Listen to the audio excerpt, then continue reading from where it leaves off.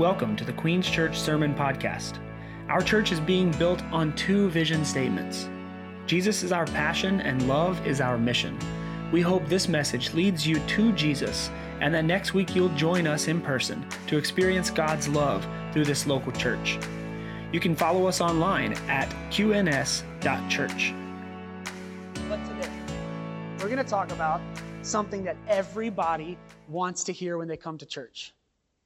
I know for a fact, right? You woke up this morning, you made your coffee, or you skipped coffee because you knew we had amazing coffee at Queens Church. Whatever you did, you got your clothes on, and before you left the house, you said, I hope that Pastor Larry talks about money today. Oh, I love it when churches talk about money. Right? Isn't that what you said? No. Some people are furiously shaking their head, actually, a little too hard. No, right? That churches get a bad rep, right? Like I've heard it said many times, like, every time I go to church, all the pastor talks about is money. You guys heard that before? Or maybe you've been the one that said it before. You don't have to volunteer that information. But I'm sure that you think, if I'm going to talk about money, I'm sure you think you know what's coming, right? And I would say maybe I think I know what's coming too in a sermon about money. But give me this leeway. Let's set aside our assumptions for the next 30 minutes. Let's look at God's Word and see what it has to say and find out two things. Number one, what it means, and number two, what it means to me. Cool? What does it mean and what does it mean to you and to us? So with that as our groundwork, don't be scared. We're going to talk about money. It's going to be okay. Let's read, all right? Matthew chapter 6, verses 19 to 24. You can throw that up there. My mic just died, so I'm going to get another one.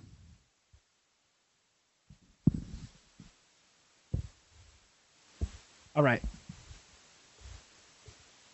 Matthew chapter 6, verses 19 through 24. If you're there, say, I got it. All right. If you're not, say, hold up. Okay, we'll hold up. I got to get this mic cable fixed anyway. Thanks, Johnny. Johnny knows there's no way I can stand this still for a whole sermon, so he's going to try to. That's plenty. That's good. All right, here we go. You ready? Matthew chapter 6, verses 19 through 24. Jesus says this, do not lay up for yourselves treasures on earth, where moth and rust destroy, and where thieves break in and steal. But lay up for yourselves treasures in heaven, where neither moth nor rust destroys, and where thieves do not break in and steal. For where your treasure is, there your heart will be also. The eye is the lamp of the body. So, if your eye is healthy, your whole body will be full of light. But if your eye is bad, your whole body will be full of darkness. If then the light in you is darkness, how great is the darkness? Last verse. No one can serve two masters, for he will either hate the one and love the other, or he will be devoted to one and despise the other. You cannot serve God and money. I want us to think together this morning about the question, what am I setting my eyes on today? Where am I looking today? That's the question. Watch what Jesus does here. In verse 19, he says, where we look guides our heart. Verse 19, he says, where we look guides our heart. He says, verse 21 right there, for where your treasure is, there your heart will be also. Verse 22, he says, where you look fills you. This one's, I got to be honest with you, this one's the scariest one. That's why we have the Pop-Tarts and the protein shake. That's going to illustrate that. Because where you look fills you, and that's scary. And the last thing he says is, In verse 24, he says, where you look is your master. Where we look is our master. In order for us to wrestle with the reality of setting our eyes on something, now let's talk about 3 movements, okay? 3 movements that we can make based on this passage, because I've entitled the sermon, There's a Better Way. Turn to your neighbor and say, there's a better way. There's a better way. There's a better way. So here's the movements, 3 movements that we need to make. The first one is this: from the mattress to the bank. From the mattress to the bank. Some of you look like you get it already. That makes me happy. How many of you have ever placed something, by a show of hands, underneath, something of value, underneath a mattress? Raise your hand. Really? That's exciting. That's more than I thought was going to say that. You see, if you haven't done it, do we need to get a different mic? Can you get a... I don't want to kill anybody. It feels very hot in the monitors. If you could take it out of the monitors for me, if possible, yeah. Okay, as long as you can hear me, that's cool. Okay, from the mattress, well, we won't let that distract us, right? The enemy don't need to distract us this morning. We're moving from the mattress to the bank. There's a better way. Here's what it is. Have you ever put anything under a mattress? You said yes. If you haven't, you've seen it in movies, right? The person laundering the money runs home, closes the door, locks the door, locks the door, locks the door, locks the door, puts stuff in front of the door, runs to their bedroom, closes that door, puts the chair in front of the bed, and they take off their backpack and they unload the rolls of money, right? And they lift up the mattress and they stuff it all under there because they think, no thief is ever going to think to look under my mattress. But if it's not a mattress, right, if any of you, I won't say whether or not I have seen the show Breaking Bad, but if you've seen the show Breaking Bad, they find more creative hiding spots for their money because they understand people are going to look in their mattresses, so they dig out the floors of their houses, right? They hide it in the walls sometimes. The point is, when you have money that you got illegally or that you don't want anyone else to find, maybe you got it the right way, but you don't want anyone to find it, you hide it. You hide the money. Hiding a treasure under a mattress, though, comes with risks, right? Some of them, these risks, are passive. Like, for instance, the fact that physical paper money is not actually eternal. It can be eaten by bugs, or it can eventually, I know it would take years and years or decades or even centuries, but it could eventually even just waste away, right? Have you ever seen movies like National Treasure, where they have a document that's hundreds of years old and they touch it and it starts to dissolve and waste away? Why is that? Because it's decayed, right? So there are we'll call those passive threats to your money when you hide it under a mattress. You could go back for it and you pick it up, nobody stole it. Nobody did anything wrong except the bugs got to it, or a fire got it, or it just decayed. Those are passive threats. But there are also active threats toward your money. Did you know this? Of course you did. That's why you don't do this on a regular basis, because what's an active threat? Jesus calls it here. He said a thief can what? Break in and steal it. They just lift up your mattress, grab all your money, and run out the door. If you were at work, you're none the wiser. And if you don't check that mattress every day, you might not even find out about it for a long time. You should invest $100 in a Ring camera, put it outside your house. Then you'll know at least that they came in and left with something heavy. But there are passive threats, and there's also active threats. And active threats are risks that thieves can break in and steal, that someone can come and attack your possessions. And it is because those risks that most of us in this room, I would assume, choose not to put our money under mattresses, but we put them where? In the bank. We got to move from the mattress to the bank. Because I understand that this doesn't have the full authority, but if you think about it like this, your money in the bank is not real, right? If you have $5,000 under a mattress, you have 5,000 actual dollars under your mattress. If you put 5,000 in the bank, though, they're not taking your 5,000 and setting it aside. This is Candace's. No one else touch it, right? So theoretically, it can't decay, right? Because it's there. And the FDIC insures you for up to, $150,000 or something like that.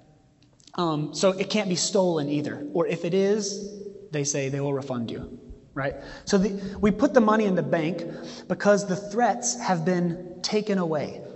There are no passive threats, it's not going to decay, and there are no active threats, it's not going to get stolen. So we trust it and we put it in the bank. And church, today, right here in this passage, Jesus is preaching a message to us. And that message is this. It's that it's time for us to move from the mattress to the bank with our treasure, our spiritual treasure, and our physical treasure. God's plan for you is to honor him and invest in his kingdom with the treasure that you are blessed with on this earth.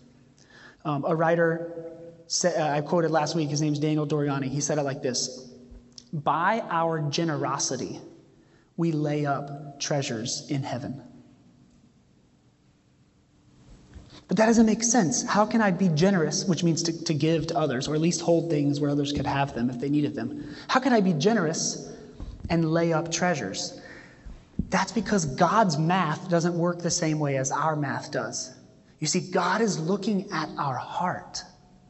He's not looking at your bank account balance to see whether or not you've saved enough to make it till the next paycheck.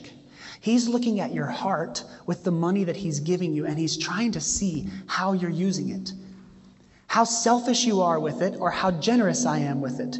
And he looks at the heart, and he bases how he blesses us on what he sees in our heart. We know this is true because God's word says it. Where your treasure is, there your heart will be also. In other words, if I am selfish with the things that God gives me, God is telling me my heart will be in a selfish place. I will feel selfish toward others. You can think of it like this. The tighter you grasp onto your money, let's call that selfishness. The tighter you grasp onto your money, when someone comes and tries to take it, or when someone needs it, you will not naturally release your grasp. You will do what? Hold tighter. If you don't believe me, go check with your kids.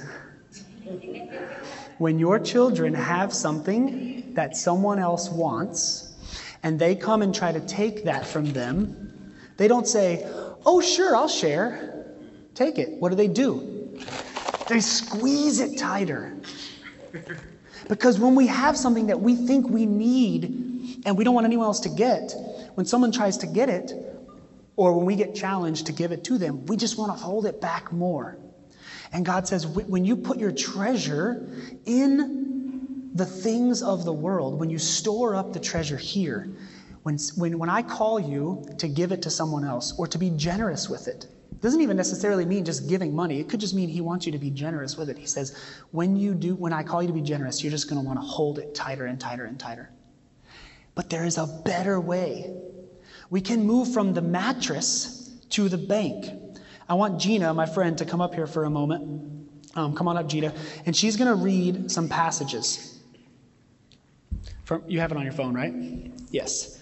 She's going to read some passages. And these are, so sometimes it's good to illustrate the Word of God with the Word of God. I learned in seminary a fun truth, and that's that the only authoritative, truthful commentary on the Bible is the Bible.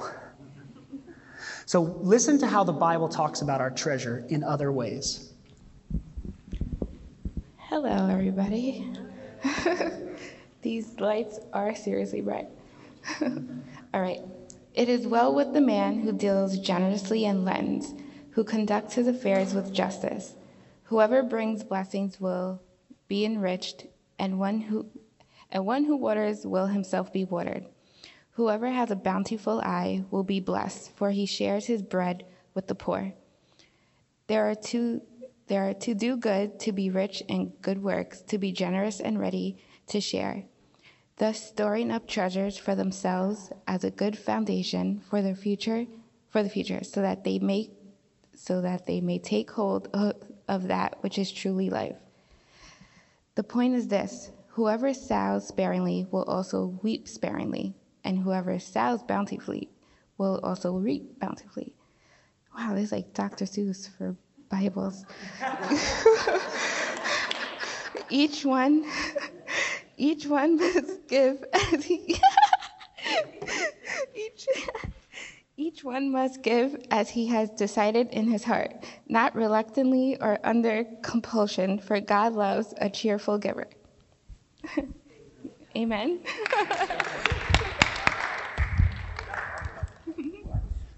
Steve said, "You're not wrong about that, by the way. Sometimes the Word of God is like Dr. Seuss." How rich are all of those teachings about our money? But how anti what we tend to think is that? I mean, like, we're not trying to be generous with our money. We don't think often like farmers.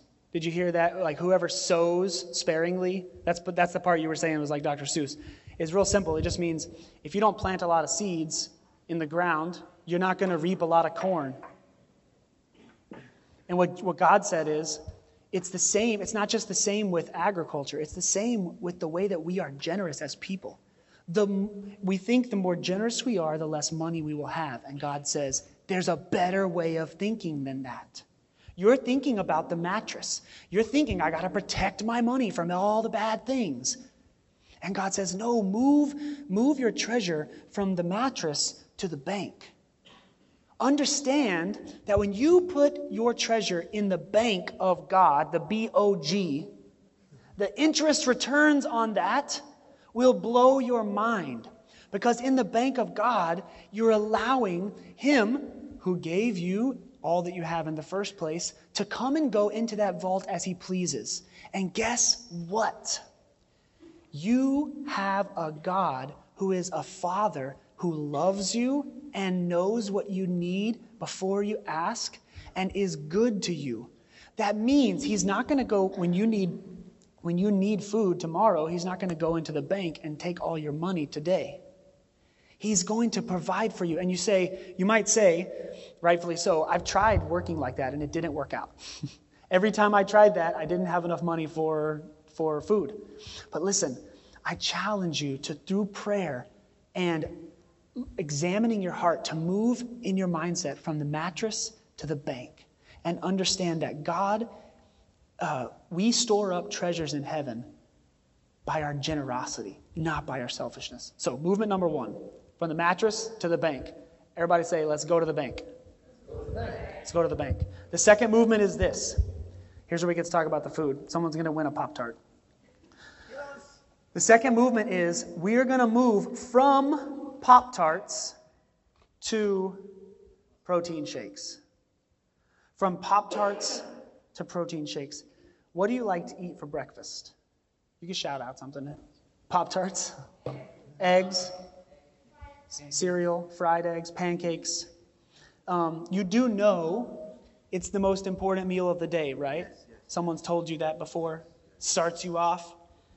So my question is, this isn't really part of the sermon. I mean, it's in the notes, but it doesn't have anything to do with the Word of God. But if it's the most important meal of the day, then why the heck do these things exist? Come on.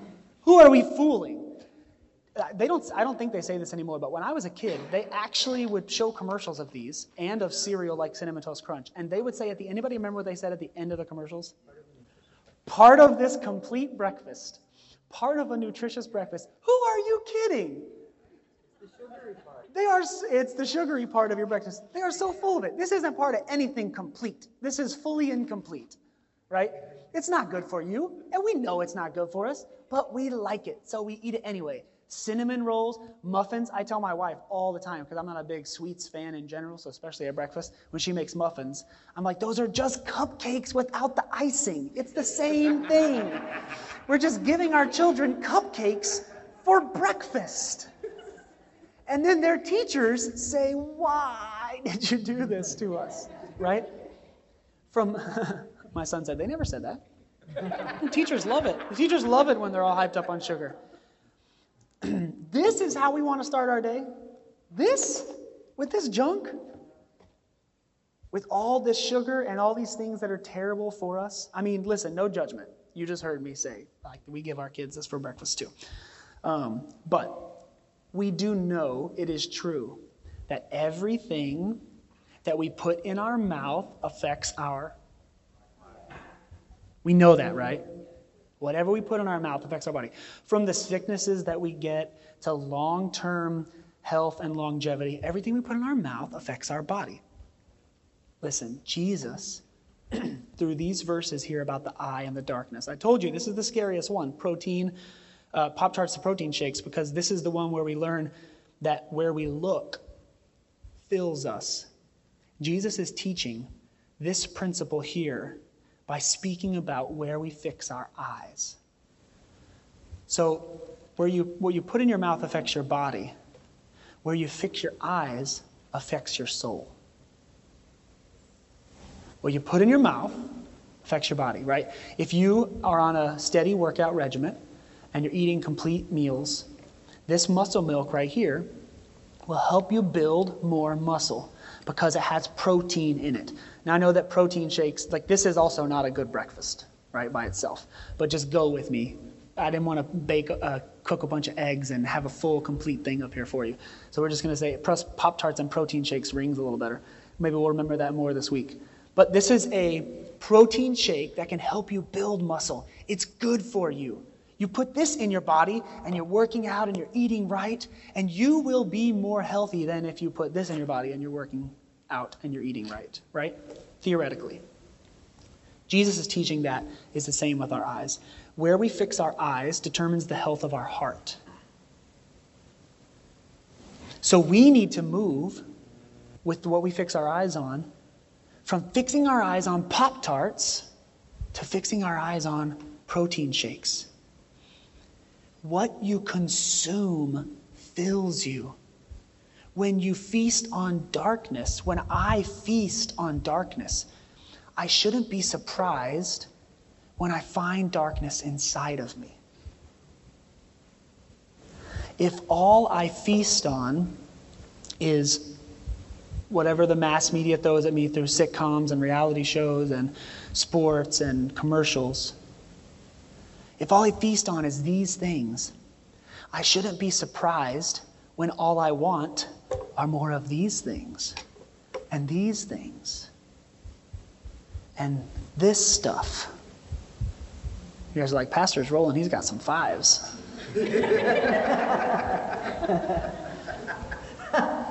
When that's all that's there.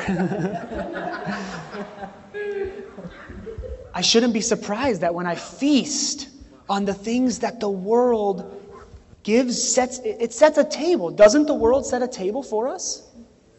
And when we sit down at that table and we feast on it, I shouldn't be surprised that that's the desires that come out of my heart. That's what Jesus is meaning here. Where I'm fixing my eyes determines what's in my soul. So he says, fix your eyes on the things of the light. He doesn't say that your eye is a light source of its own. He says your eye is a lamp.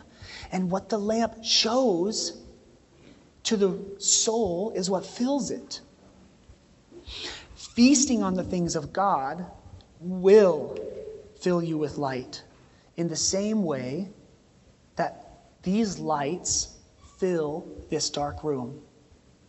So picture with me a pitch black room that you're stumbling around in. And you find the switch and you flick on, oh sorry, this is 2020. You walk into the room and you say, Alexa, turn on the lamp. And boom, all of a sudden, I can see everything, right? Jesus says, that is how our eyes are to our soul.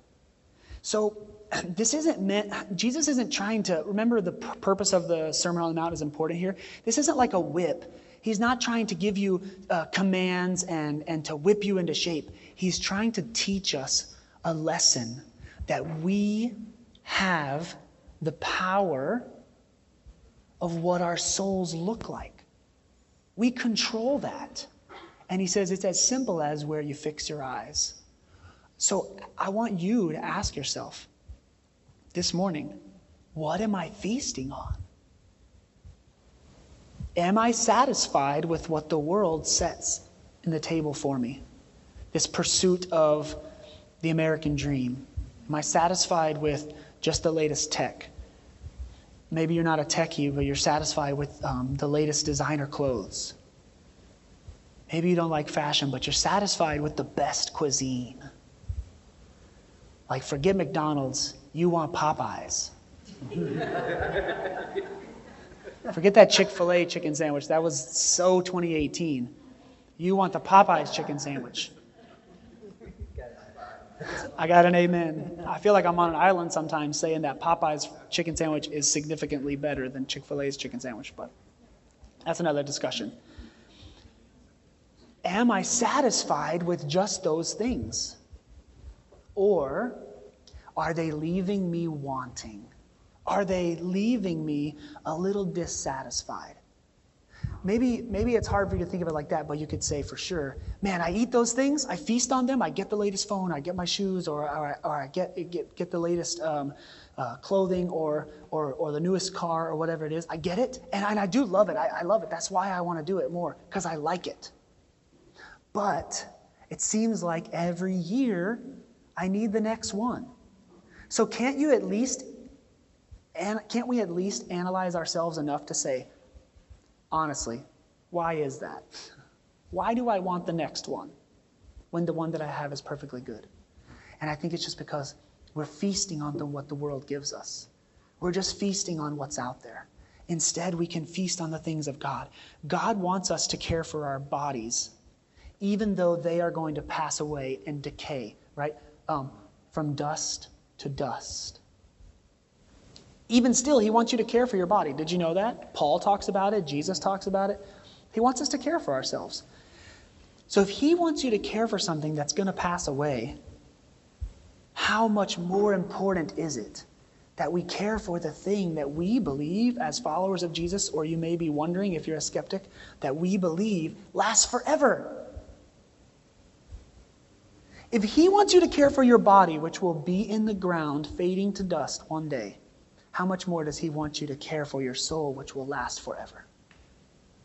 We got to move from Pop-Tarts to protein shakes in what we're feasting on. Not feasting on the treasures that the world offers up. Now, does that mean you can't have those things? No, it's about the pursuit. It's about your heart. Remember, these are not commandments. This is guiding us. God is saying, listen, just know what you feast your eyes on fills you. The last movement we got to make is, so we have, recap, from the mattress to the bank, from Pop-Tarts to protein shakes. Who wants a Pop-Tart? Not many people anymore. There's 3 hands, and there's 4 Pop-Tarts, so one more person. You guys got to be able to catch. Nice catch. I feel like I'm at Fenway Park. There we go. We got to move from Pop-Tarts to protein shakes. All right? And then last, look at your neighbor and say, from diet to devotion. This one's scary, right? Who's been on a diet in the last year? Raise your hand, nice and proud. Raise your hand. Keep it up. Keep it up. Who's been on a diet in the last year? Who is still on that diet you raised your hand about right now today? Raise your hand. All right. We got a few. But you notice a lot of hands went down. Why is that? Because diets are not long-term fixes, right? We know that. I'm not insulting you if you've been on a diet. I'm just stating a fact. You know that a diet is a passing thing. You know the truth is that if you really want to make a change, what do you have to do? You have to totally change your lifestyle, right? You can't just go on a diet. You have to make a change of everything. You got to start shopping differently. You got to start wanting different things, and you got to start eating different things. You have to rearrange your schedule because guess what? Your schedule is fit around, you eat the way your schedule is fit now. Easy example of something, a very healthy choice I made this week. Really healthy. On Thursday, I was finishing up my sermon at Kinship on Steinway, and even though I was writing this, my subconscious planned out my lunch for me. And I happened to be finishing around 12 there and needed to go somewhere else. And I was walking there somewhere else. And, I want to eat on a budget, right? I'm not going to try to eat expensive. And we all know healthy food's more expensive. So what's in between Kinship and the office, the Queen's Church office? McDonald's, right? So I made an unhealthy choice. Because you could eat rather like fairly healthy at McDonald's, right? But again, that stuff's not on the dollar menu. So the hot and spicy and the McDouble and the fries, that's what I ate for lunch. That's a lot of food for one person. But if I were going to change my diet, I would have to change my lifestyle. I would have to plan ahead. On Thursday morning, I should have packed a lunch, is what my wife would tell me, because she's right. I should have, but I didn't.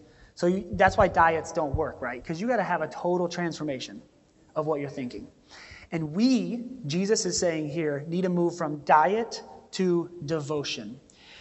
When you are dieting, you are turning your shopping and eating habits from things that are bad for you to things that are good for you. And that's a good thing, right? When you diet, you shop different and you eat different. However, when you diet, you're usually doing this.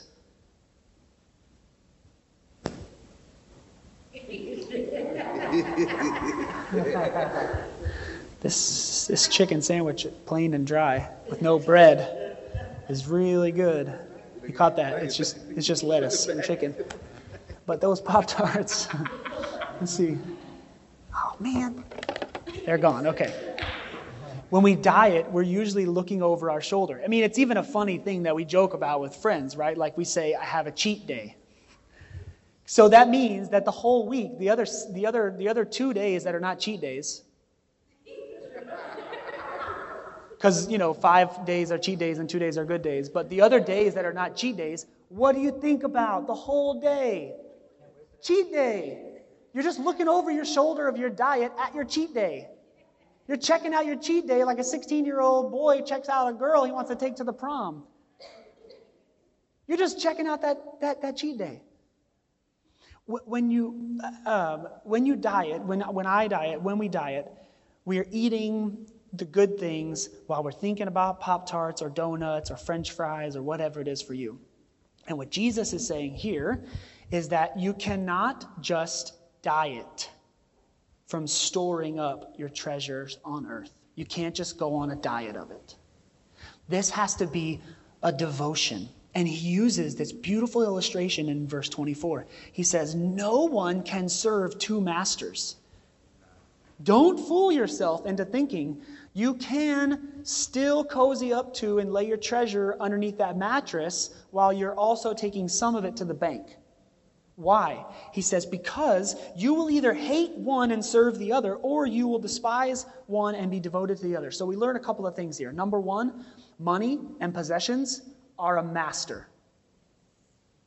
If we think we control them, then we are fooling ourselves. They are your master. They will tell you what to do. The question that you and I have is, are we going to be devoted to them? So listen to what Jesus is not saying. Jesus is not saying that the accumulation of money and possessions is bad. Just a little bit of background so you can catch how big he's talking about here. When he says you cannot serve God and money, remember the New Testament was written in Greek. The Greek word there for money is mammon. It was understood in those days that they meant money, like paper money, and also possessions. So today we call it wealth, right? Wealth includes the money in your bank account, but also if you own a house or a car, all of your assets. It's everything you have together. That's what Jesus is talking about here. He says, you can't serve both of them. And we learn that one of them is out for our good. God is the master who is for you, not against you. But money is the master who will always take from you. Money is the diet. The diet that's always saying, hey, just change and come to me. And the whole time, all you can do is look over your shoulder because you're thinking, well, what's next? I want to get something else. I want more. I want to get the next thing, but they have something better than me, so I want to get what they have. And we just continually go over and over and over in our head, looking at the next thing. And we can't assume that just because we make a decision today to begin taking healthy steps, right? This is where it's really important that this portrait series is not about commandments. If you leave today and say, you know what I'm going to do? I'm going to take some healthy steps in my finances by moving from the mattress to the bank. I'll move from Pop-Tarts to protein shakes. I'll move from diet to devotion. We can't just say we're going to do that and then think all of a sudden it's going to happen. We can't just diet on it. What we have to do to make these movements is to look to the one who made the movements for us. We have to look to Jesus. We can't make these movements on our own. Hallelujah, right? Because how many of you have tried to make some of these movements today? Maybe you didn't learn anything new in this sermon. You're like, I knew all of that. Raise your hand. You're like, I knew most of those principles. Yeah, you guys are smarter than you give yourselves credit for. I know you knew a lot of this. You know that, if you're always looking out to guard your money, that, it's probably not going to go well for you. You've seen the movie Wall Street from the 80s, right? Greed is good. And you knew when you heard that that's wrong, that's not true. But you also saw Gordon Gekko get really rich, so you were like, maybe I could try it his way. But then he went to jail, I think, right? So it's not just about thinking you're going to start a diet today and then you'll be healthy in a year. The truth is that diets exist because people don't stick to them. And money as a master exists because it is a ruthless one. It's like a diet that will never satisfy you. It's like a diet that you will always be looking over your shoulder for what's next and what's more. Moving from diet to devotion is about declaring who you will serve. The pursuit of money is a ruthless master, and it will have you looking over your shoulder at those who have more than you. It will have you looking over your shoulder at the things that you want that you're missing out on. And it will have you looking over your shoulder at the life that passes you by due to your service to money. Have you ever thought about how much time you've wasted? Opportunities you've had for doing good that were wasted on serving the pursuit of money?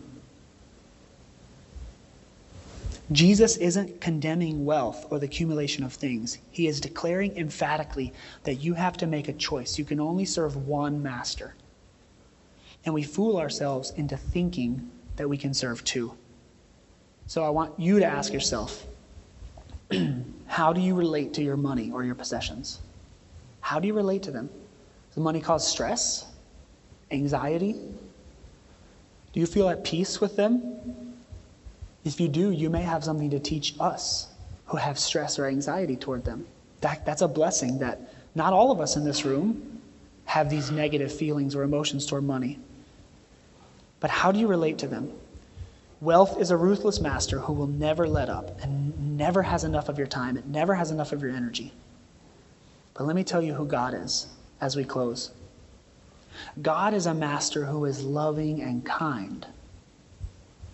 In fact, think about it like this. When you wrong him, it's in his kindness that you are led back to him. Because when you wrong him, he doesn't condemn you or smack you down or judge you like some of us do to one another. When you wrong God, he is kind. So that begs us to come back to him.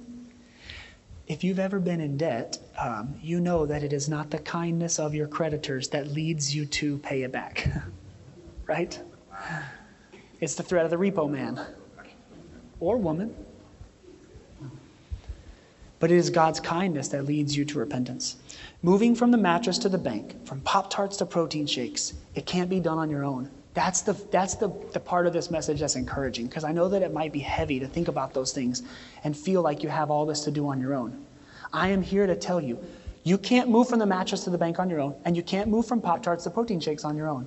Praise God, because I know many of you have tried.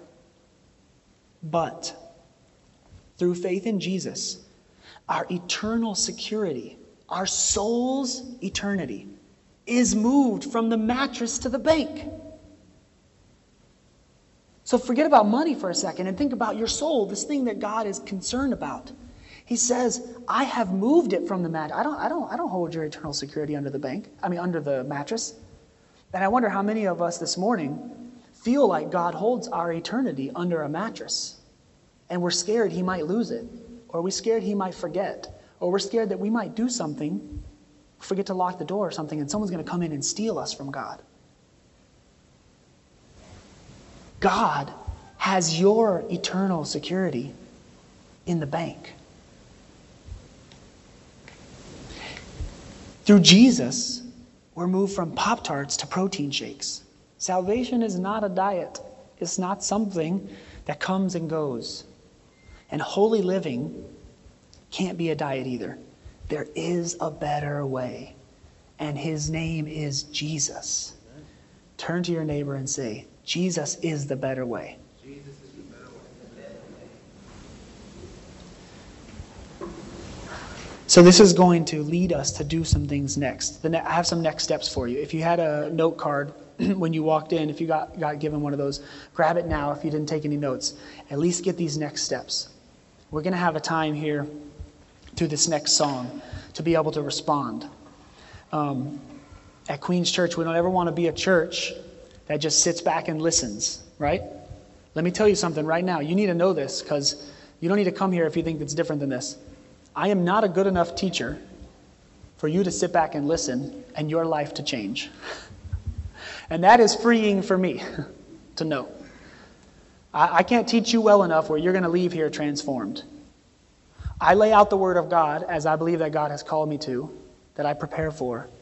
And then it's your time. And it's also mine. And we respond together. So this next time as the band comes, these next steps are just as crucial, if not more crucial, than the hearing of God's Word is the responding to it. So let's respond with honesty today. Remember, God is kind. So here are the next steps I have for you. And you can have some of your own as well. The first one is this.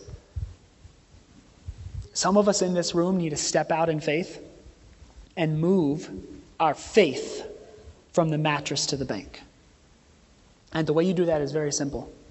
It's by saying, I'm not going to try to save myself anymore. I'm going to trust Jesus to save me. So you need to move your faith from the mattress to the bank. Forget about all the money stuff I said and say, I'm trying to guard my own heart and my own soul, and it's not secure. It's in a mattress somewhere. Come to the bank. Jesus has offered salvation to all. It is free to all. But it's only applicable to those who accept it, who step out in faith and trust him. So, the next step that some of us have here is to take one step forward in our finances. I don't want this to feel like a fire hose blasting at you, and you leave here and feel crippled by all the different things that you heard, and you can't remember which ones to do and which ones not. So during this next step, I want you to identify one step forward in your finances that you can take. Maybe one of these illustrations hit particularly hard, and that's the one you need to do. Or maybe you're thinking it's not really anything you said, it's just that I just don't trust God with money. And I don't trust that he has my best interest at heart. So the step forward you need to take will be to pray and ask God to change that. He's the only one that can do it. This teaching can't, and you can't convince yourself, but you can ask him. Maybe you need to take one step forward and say, I've never ever given to a church because I'm skeptical of what they do with the money. Hey, listen, we're an open book. Jesus is our passion and love is our mission. When you give to Queen's Church, it's right here in the neighborhood. It rents this building, it pays these lights, keeps our staff here, it serves this community, it gives you coffee. That's how you found out about Queen's Church? Amen. Maybe you need to take that step forward. Whatever it is, take one step forward. Don't get bogged down into 3 or 5 or 10 steps, just one. And the last thing I want to invite you to do is to come and pray. I'll be standing up here ready to pray with you. I'm going to ask Candace if she'll stand up here as well, ready to pray with someone. So if you just say, you know what, I'm not really sure what's going on in my heart or my mind right now, but I need someone to pray for me. We're here. We will pray with you. We're not here to judge you or condemn you. We're here to welcome you and pray. So let's respond together. You guys can stand. Stand together now. Let's sing this song. And let's respond in the ways that God is calling us. One step forward. Move from the mattress to the bank, or come and pray.